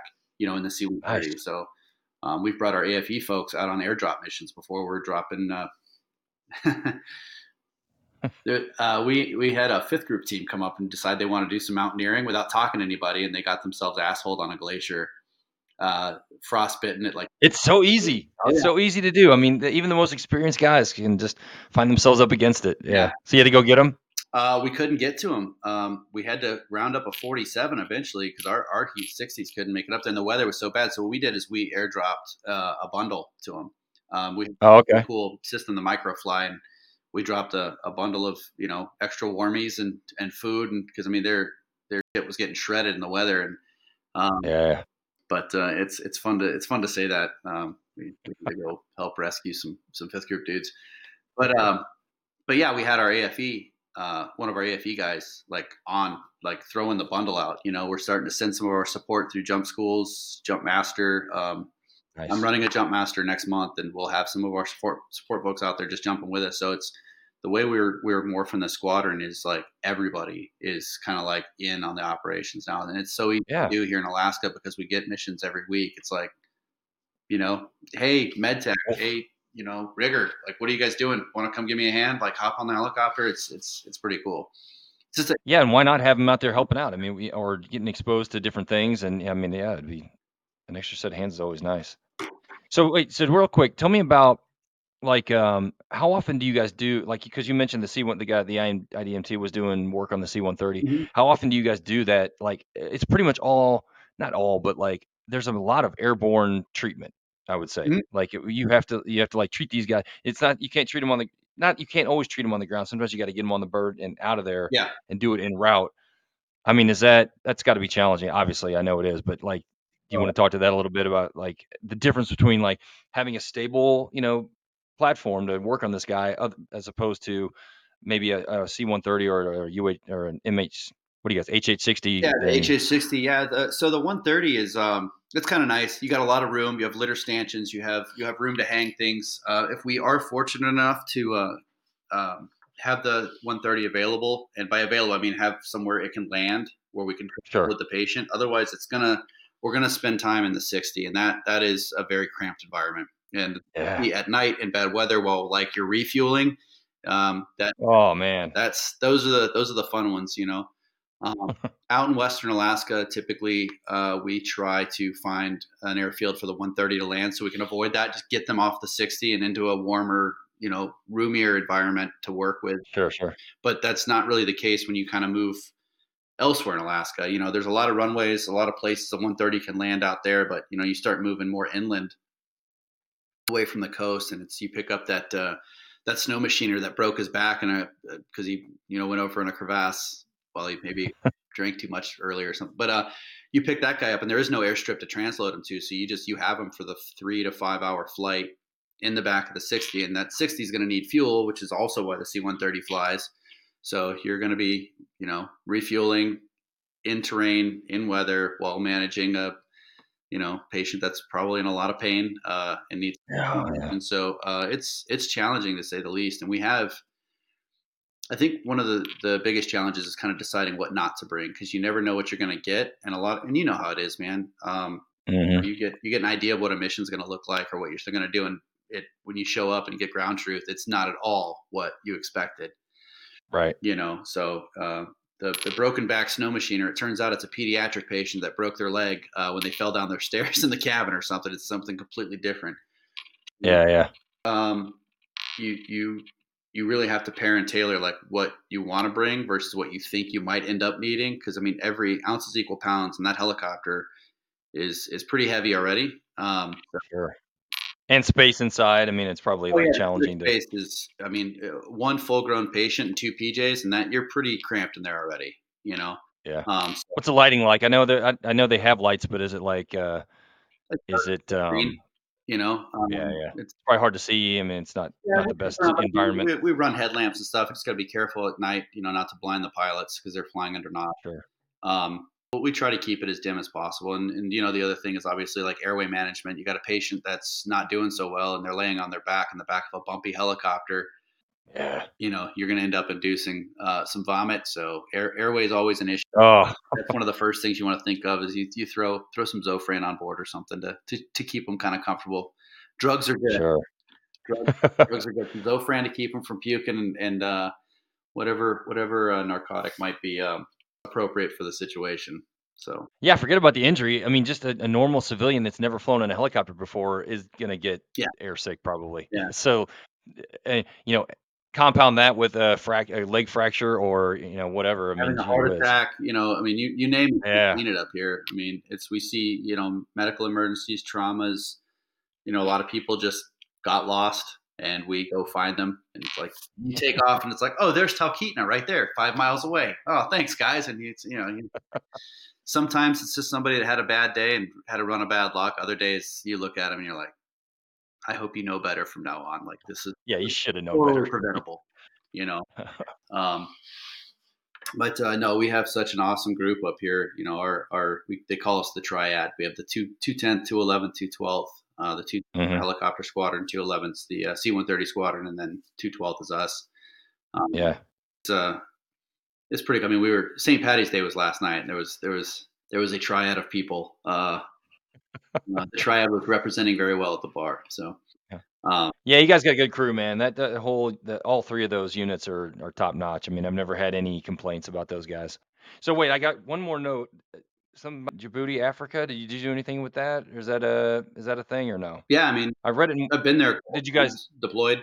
Okay, so were you like as a PJ or is yeah? So what did you guys do over there? Like, what was that about? Um, well, the my first deployment to Djibouti was 2014, and that was a little bit different. Myself and a couple other guys, I think, because of like my background as a TACP, I ended up going over to the SOTIF and doing Okay. things over there with the Navy. And if you can't talk about it, yeah, feel free. We don't have to talk about it. Yeah, I mean, if it's like no, it was sensitive. cool. It was something different, right? Because like I was so used to Afghanistan, at that point I had done 3 or 4 trips to Afghanistan, so like Djibouti, it was a welcome sight. But yeah, Yeah, I yeah. did. I went over to the SOTF side and did some stuff with the Navy, just as like basically a medic. Okay. They needed additional medics. A few of us did that. We did a lot of jumping, and then yeah, the last trip I was the OPSU in Djibouti on the last trip, and so I was farming guys out to the SOTF, and then our helo guys. We sent a helo team down to Somalia to run some Kazovac. Yeah, it's Djibouti trips are fun. Like the last one, I mean, you've got a nice mix of like, hey, you might actually get in the mix with some things. You might Yeah, do yeah. get some real world time. But then there's also some really great training opportunities in and around Djibouti. Like I upgraded a couple of dudes. We went diving out of the port. Oh man, that'd be It nice. was cool. Djibouti's I think in that area is a good deployment. Um, Yeah. it would have been a Cool. good one to kind of wet my beak on before I did all the others. Like, hey, so this is what Yeah, it yeah. looks like. Now go to the real one where you go to war. Right, right. But yeah, yeah, last one we deployed during COVID, so we had next to no support from Big Air Force. All they would Yeah. tell us is you're not allowed to come to work, but make sure your ISUs are packed. So like working those logistical challenges. But the cool thing was nobody really paid attention to us, so everybody, long hair, beards, Hawaiian t-shirts, and it was a super cool deployment. Nice. And yeah, and we're still rotating in and out of there, but Well, cool. Yeah, I saw it in a like a bio or something. I just thought I'd ask about it. And I know. Well, cool, man. This has been great. I mean, I hadn't talked to you in forever, so it was nice catching up. But it was also I love the contrast between the Tech P and the PJ career fields. I mean, I think it's great, and I can't thank you enough for coming on, and it's really commendable what you did. I mean, I think it's a good lesson for guys who maybe run into a little trouble in their life, and you didn't quit. You took your licks, you owned up to it, and look where you are now. I mean, you're in a great position now. So just, I guess if anybody's listening that has had that kind of situation, just don't give up. And when you say, I mean, advice would you give, having been there and done that?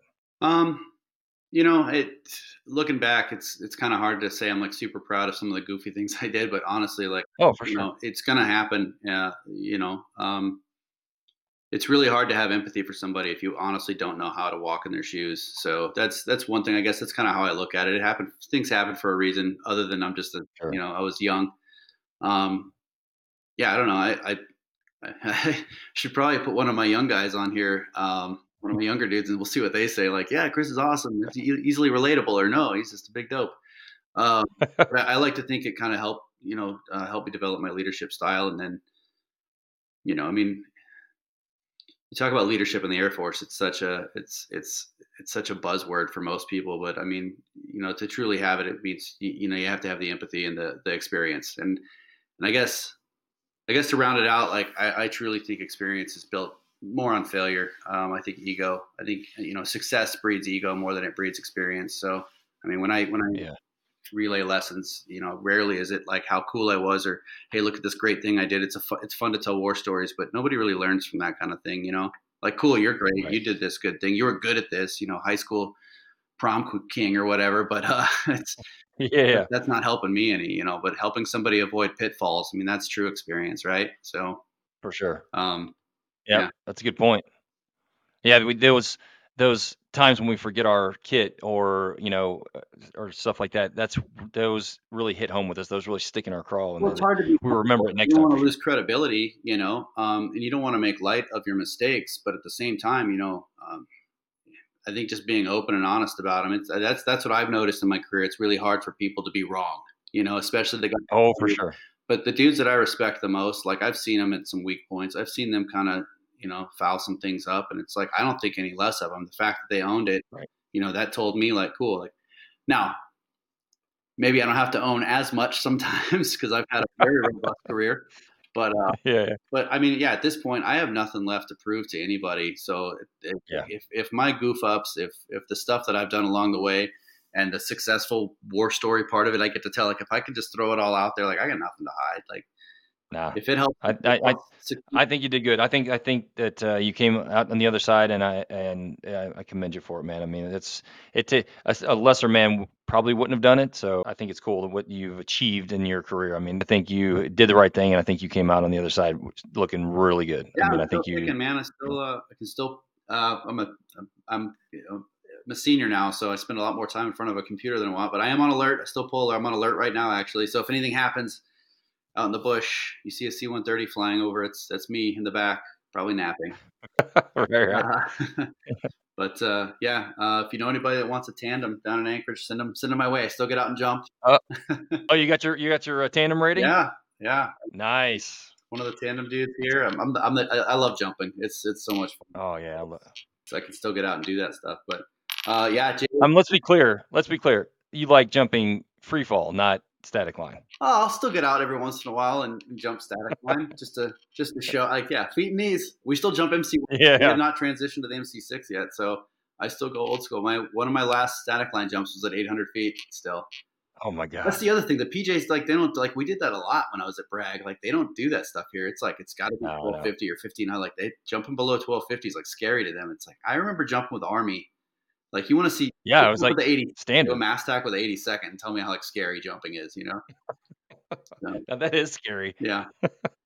All the equipment coming out and Oh, everything, shit falling from the sky. all the Muldoons in the air. Yeah. Yeah. Well, JD, I really appreciate you having me on, man. Yeah, thanks again, man. This was awesome. I appreciate it. Yeah.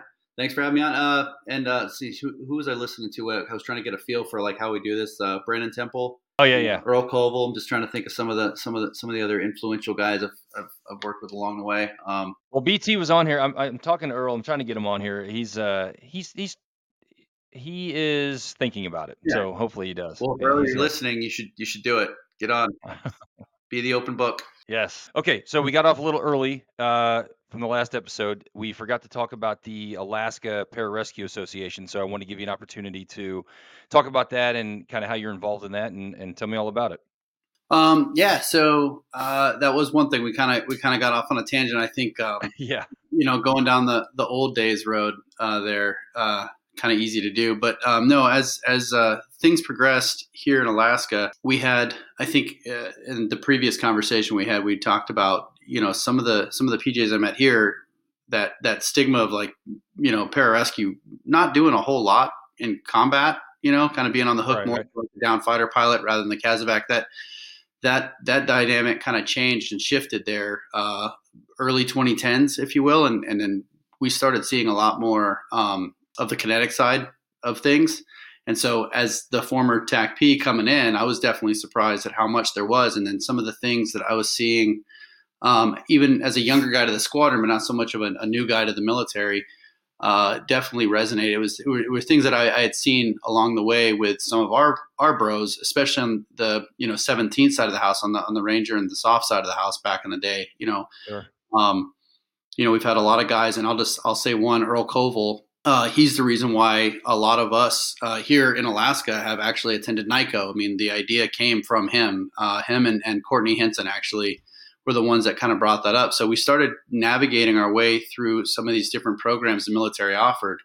But one of the things we kept running into is, we're air crew, we're on flight status, and that is a huge hindrance. And Air Force processes have not caught up to what's actually required to take care of us and our unique, career fields. And I'm not just Sure. talking about pararescue. I'm talking about TAC-P, combat control, weather, reconnaissance, whatever they are now. I think, Right. Right. yeah.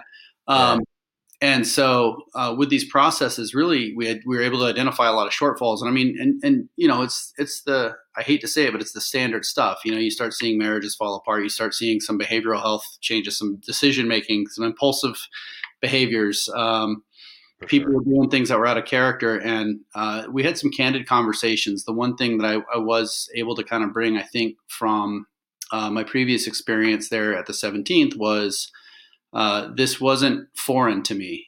It Yeah. wasn't foreign, unfortunately, to our career field, the TACP career field. And I think with pararescue, or at least in the Alaska side, really, getting into the fight there pretty strongly, especially like in the Bastion days of the early 2010s. The Kunar province, we had some guys, Roger Sparks. He's a pretty prolific member of the pararescue team up here. He's retired now. Um, some of the things that I think were not foreign to us, in the TACP side of things, like they were really starting to navigate those issues here. Okay. Um, and so that kind of went down a rabbit hole of like, well, what is available out there? And we kind of started hitting some of the easy buttons based on what guys were telling me, guys like Earl Koval, Courtney Hinson. And what we really identified is to navigate these processes, it was about drug deals, figuratively, not literal. Right. Right. Yeah. Yeah. Knowing the right flight doc, or knowing the right person in this service to maybe hook us up and look the other way when they write a referral. And it's just, that's not the right way to do business. So fortunately, we've had leadership teams throughout my time here in Alaska that have always been supportive of making sure guys get back up to their full potential, or at least help them be as successful as possible on their way out. And that kind of, fast forwarding past, hey, we started navigating some of these processes. Fast forward to about a year and a half ago, we started looking at other ways to kind of help out, not just the guys in the rescue community, but just around the wing, kind of keep it Alaska centric, nothing big. We didn't even have big dreams of a nonprofit or anything crazy like that. One of our younger guys, an E6, E5, E6 at the time, was like, why don't we take our team fund and make it a nonprofit, and then we can avoid some of these tax implications. And when help is needed, we can just give, and there's no issue. So we did unfortunately have to give to some family emergencies around the Alaska Air National Guard. We helped out some of our own guys, and then finally the culminating event, I guess, was one of my younger dudes. Alan Michael Armstrong, young staff sergeant. He just made staff. He's a part-timer, and for those that aren't familiar with the Guard, you've got AGRs and DSGs. Your DSGs are what we call part-timers. They have a civilian life outside of the military. A lot of them, have a second job, or they contract, or they go to school full-time on a GI Bill, and that's where their primary source of income comes from. And that's what he was doing. He was a full-time PJ, and then he dropped down to part-time so he could go back to school. So one of his primary sources of income is the GI Bill. And at the time, his wife was pregnant with their third child. They had twins on the first go around, and then number three is on the way. And how old was he? He was 29 years old and diagnosed with a brain tumor. So, which again, I don't know, maybe I watch the news too much, or too much Instagram or something, but it seems like that's becoming a thing lately too, is rare cancers. So I guess I should be real careful how I word this, because I don't. This actually doesn't fall on our local leadership, but definitely I will throw spears at Air Force processes and how long they take to catch up. But he was a part timer, and he was not on status when he was diagnosed.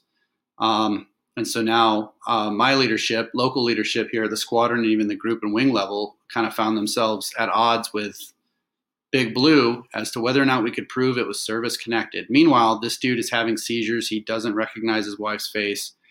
She's 30 something weeks pregnant, so she's right around the corner from delivering their third child. He's no longer collecting a GI Bill because she can't go to school, Oh when my you're having goodness. seizures and don't know how to, perform basic daily functions. Sure. Um, so they really hit a hard road, and we found ourselves scrambling to pass the hat, so to speak.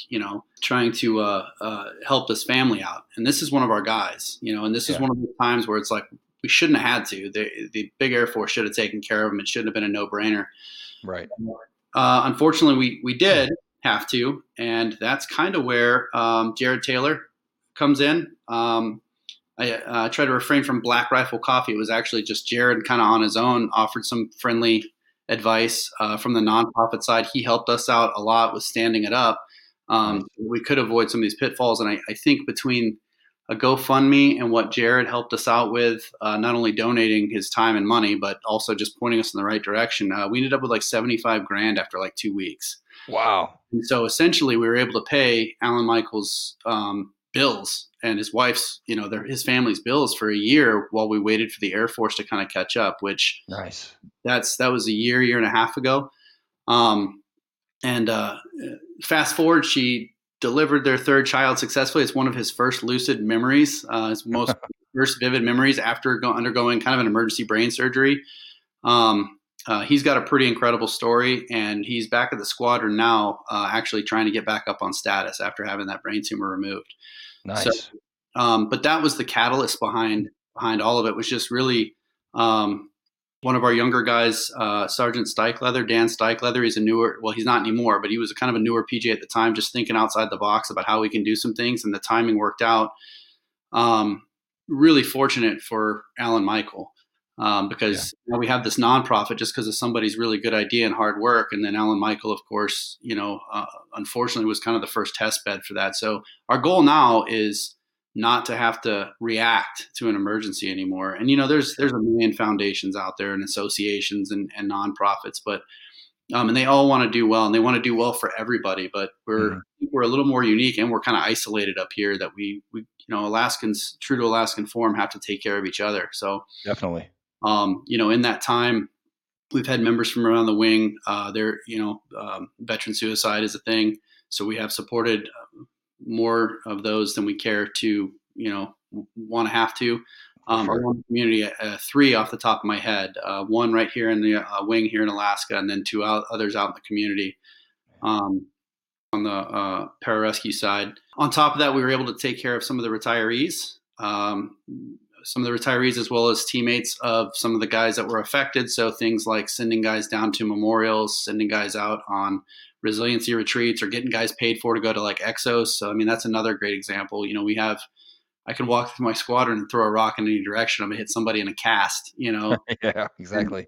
and as you and I know, I don't know. Well, maybe you don't. Maybe you get out of bed without aching in the morning, but I No, no. can't get up anymore, dude. No, no, no. Kind of the roll out of bed. Yeah, yeah.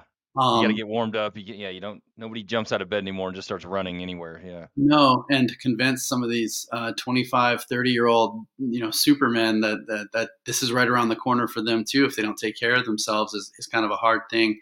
So this is kind of where it falls in line, and we've got some lines of effort, and I won't go down the list or bore anybody, but at the end of the day, the preservation of our force and our families. I know that's kind of a buzzword in the Air Force, POTUF or whatever, but um, our big intent is, take care of Alaskans first, but we're kind of here for all the career fields in that special warfare realm now. Nice. So we have close ties with a lot of people from a lot of different career fields, and so really, there's nothing off the table. But what we need to do is get the word out, and Sure. um, we're not great at self promoting. I Yeah. think that's probably common across the board. Yeah, yeah, yeah. I wanted to take an opportunity to talk about the Alaska Pararescue Association, not to be confused with like the PJ Foundation or some of the other bigger, broader um, organizations. Yep. So we're just one more, but we do have a little bit more of a narrow focus, with the willingness to help anybody that needs it. Right now, we have the ability to help only a small portion. So um, yeah, a big shout out to Jared Taylor for jumping right in. He hopped on our board initially to kind of help get things going, and now we're off Oh, and running. good. So Yeah, he's pretty good at that kind of stuff. I mean, he set up he was integral in setting up the Tech P Foundation or the Tech P Association again, and making it into a nonprofit. So, I mean, I think it's important. I think some people say there might be too many, but sometimes you just need that. Like you were saying, you have a small community, and having someone that is aware of what's going on in that small community is almost better than having an overarching entity looking into it. Not to say that you wouldn't receive help from those guys and probably ask help from the larger ones, but sometimes having a close knit group where you all know each other and you see exactly where the money's going, and it can yeah, be extremely beneficial for sure. And like you said, Alaskans have a tendency to help Alaskans more than anybody else, so that could be a draw for people to help out as well. So no, I think it's great, man. I think that's I'm really sorry to hear about that guy, but I'm glad he's back on his feet and getting better. And he's that's alive and kicking. And just for the record, he's a budding tattoo artist. He's an amazing artist. Um, Okay. and so, yeah, he's got his hands back. He's already starting to get back to work on that side of things, and he spends most of his day at the unit just knocking out a lot of the ground training. We're still working for his flight status, but we're optimistic he'll be back out and on alert, rescuing Alaskans again soon. So, That's good. um, so far, uh, pretty big happy ending. Yeah. It doesn't always work out that way, but yeah, I think not having to react to these inevitable emergencies that are going to crop up from time to time is probably a big line of effort, but also taking care of the families, providing some of that insight, mentorship to like the spouses, especially the younger ones that are still figuring out Mhm. what this is going to look like after 15, 20 years. Right. Um, and then again, I think one of the biggest ones that we're really kind of honing in on this fiscal year is when you leave this stuff, and I kind of found out a little bit when I left the TAC B side and got out of the Air Force completely, is like that disconnection, you Yeah. know, that loss of identity a little bit. Yep, And yep. one of the things we like, especially being a guard team here, I mean, a lot of these guys spent a majority of their time here and have some crazy stories. And for them to get disconnected like that, I think is kind of a foul just on us culturally, on us, all big Air Force culturally. So one of the things we're really trying to focus on is like when we do have a big event or God forbid, a tragedy, we Sure. roll those guys in so they know that they're still just as much part of this family as anybody else. So things like that we've got some big goals in the future. The association does, Mhm. but for right now, we're not trying to overstep or outdrive our ability. So the only way that's Yeah, going to yeah. change is if just get the word out. Yeah. Well, I So think it's a testament to you guys. I mean, you saw an issue, you didn't wait around for someone to help you. I mean, you took the initiative, and I think that's what's happening a lot in the technique community. I know, like I mentioned Tommy Case a lot, but he's leaning forward a lot in that regard, and Jared Taylor's another guy that leans forward. I think the days of us waiting on the Air Force to help us, not that they don't help us, but right, the bureaucracy of it is just such a big entity that sometimes that it's a slow moving process. So instead of waiting around for that process and having people fall, kind of get left behind, I like the idea of guys just taking over and taking the initiative to help those guys until they can get the big Air Force or official help. I mean, it's great. sure. I think it's awesome. Yeah, it's a great stopgap, and in the event that the Air Force can't help, because sometimes AFI, right? Yeah, The yeah, that's right. there's sorry, my hands are tied. You meet Right, right. enough of those people in your career, I'm sure, where like no Oh is the yeah. first answer you get. Oh yeah. And you got to keep trying like multiple times to get to yes, and sometimes you don't even get there, and it's very Yep. frustrating. Yeah, yeah. I wish they would adopt. That's a good. I don't want to get on the soapbox, but I wish more government agencies would adopt the mentality of yes first, or let's work to yes, as opposed to no first. That Mhm. seems like the party line that they. And Yeah. I don't want to paint everybody with a broad brush, but it seems that way. So Mhm. I don't know, Yeah. Anybody that but yeah, spent a significant amount of time in the Air Force, I think, knows what we're talking about. So, for sure, for yeah, sure. cool. Yeah. Another thing, a good point you brought up about tying guys in that have already kind of like moved on. Mhm. Not only are you keeping them in the community, but you're also getting information from them. Like, hey, when you were here, how was it? Because a lot of that corporate knowledge and a lot of that experience goes away if you don't keep Mhm. them in the fold. So yeah, I Yeah, think that's a good it's a idea. luxury It we have works on here in both the ways. Guard a little more than maybe some other places, just because things tend to stick around a little more. Sure. We see a lot of our retirees and the guys that have separated and moved on. We still have the opportunity to see them quite a bit. But Yeah. I was trying to think of how to work that in, but you segued it perfectly. That institutional knowledge, that experience. I can't tell you how many times I've reached out to like Earl or Courtney or Johnny Knipe, Yeah. um, and talk to them about like what it looked like kind of on the other end for retirement, medical retirement, the VA benefits, and they're a wealth. Guys like that are a wealth of knowledge, and so keeping Sure. keeping guys like that around, to kind of help the next guy out when they're figuring their shit out on their way out. That's Yep. I think that's more important than some guys realize. At least Oh, until for sure. in my boat or your boat, I'm staring down the barrel of 22 years now, and it's like, Yeah. yeah, I'm right around the corner, so Right. Right. no clue what I'm doing when I grow up. So those guys Yeah. having them stick around to kind of like guide me again, having them have to like take me under their wing again after all this time is Right. fun. Yeah, but I mean, I can't speak for them, but if I had to assume, I would assume they're willing to do it. They're Mhm. happy to do it. I mean, I know I love to, impart as much knowledge as I can onto guys because a lot of times we try to do it ourselves and that hardly ever works out. It's just, and even Yep. if it does work out, it's so much legwork and so much time wasted trying to figure it all out as opposed to just like reaching out to a buddy and being like, "Hey, dude, what did you do in this situation?" And they're like, "Just go here and do this." Mark Yeah. Foster, he's a good proponent. He's all over, Yeah. Mark. his Yeah. social media. He's like helping people out, and there's a lot of guys out there that are willing to help. So yeah, for anybody listening, don't be afraid to reach out. Don't feel dumb. Don't feel embarrassed. It's important for us to share that knowledge because if I had to guess, I would. Well, I don't want to nothing. I don't.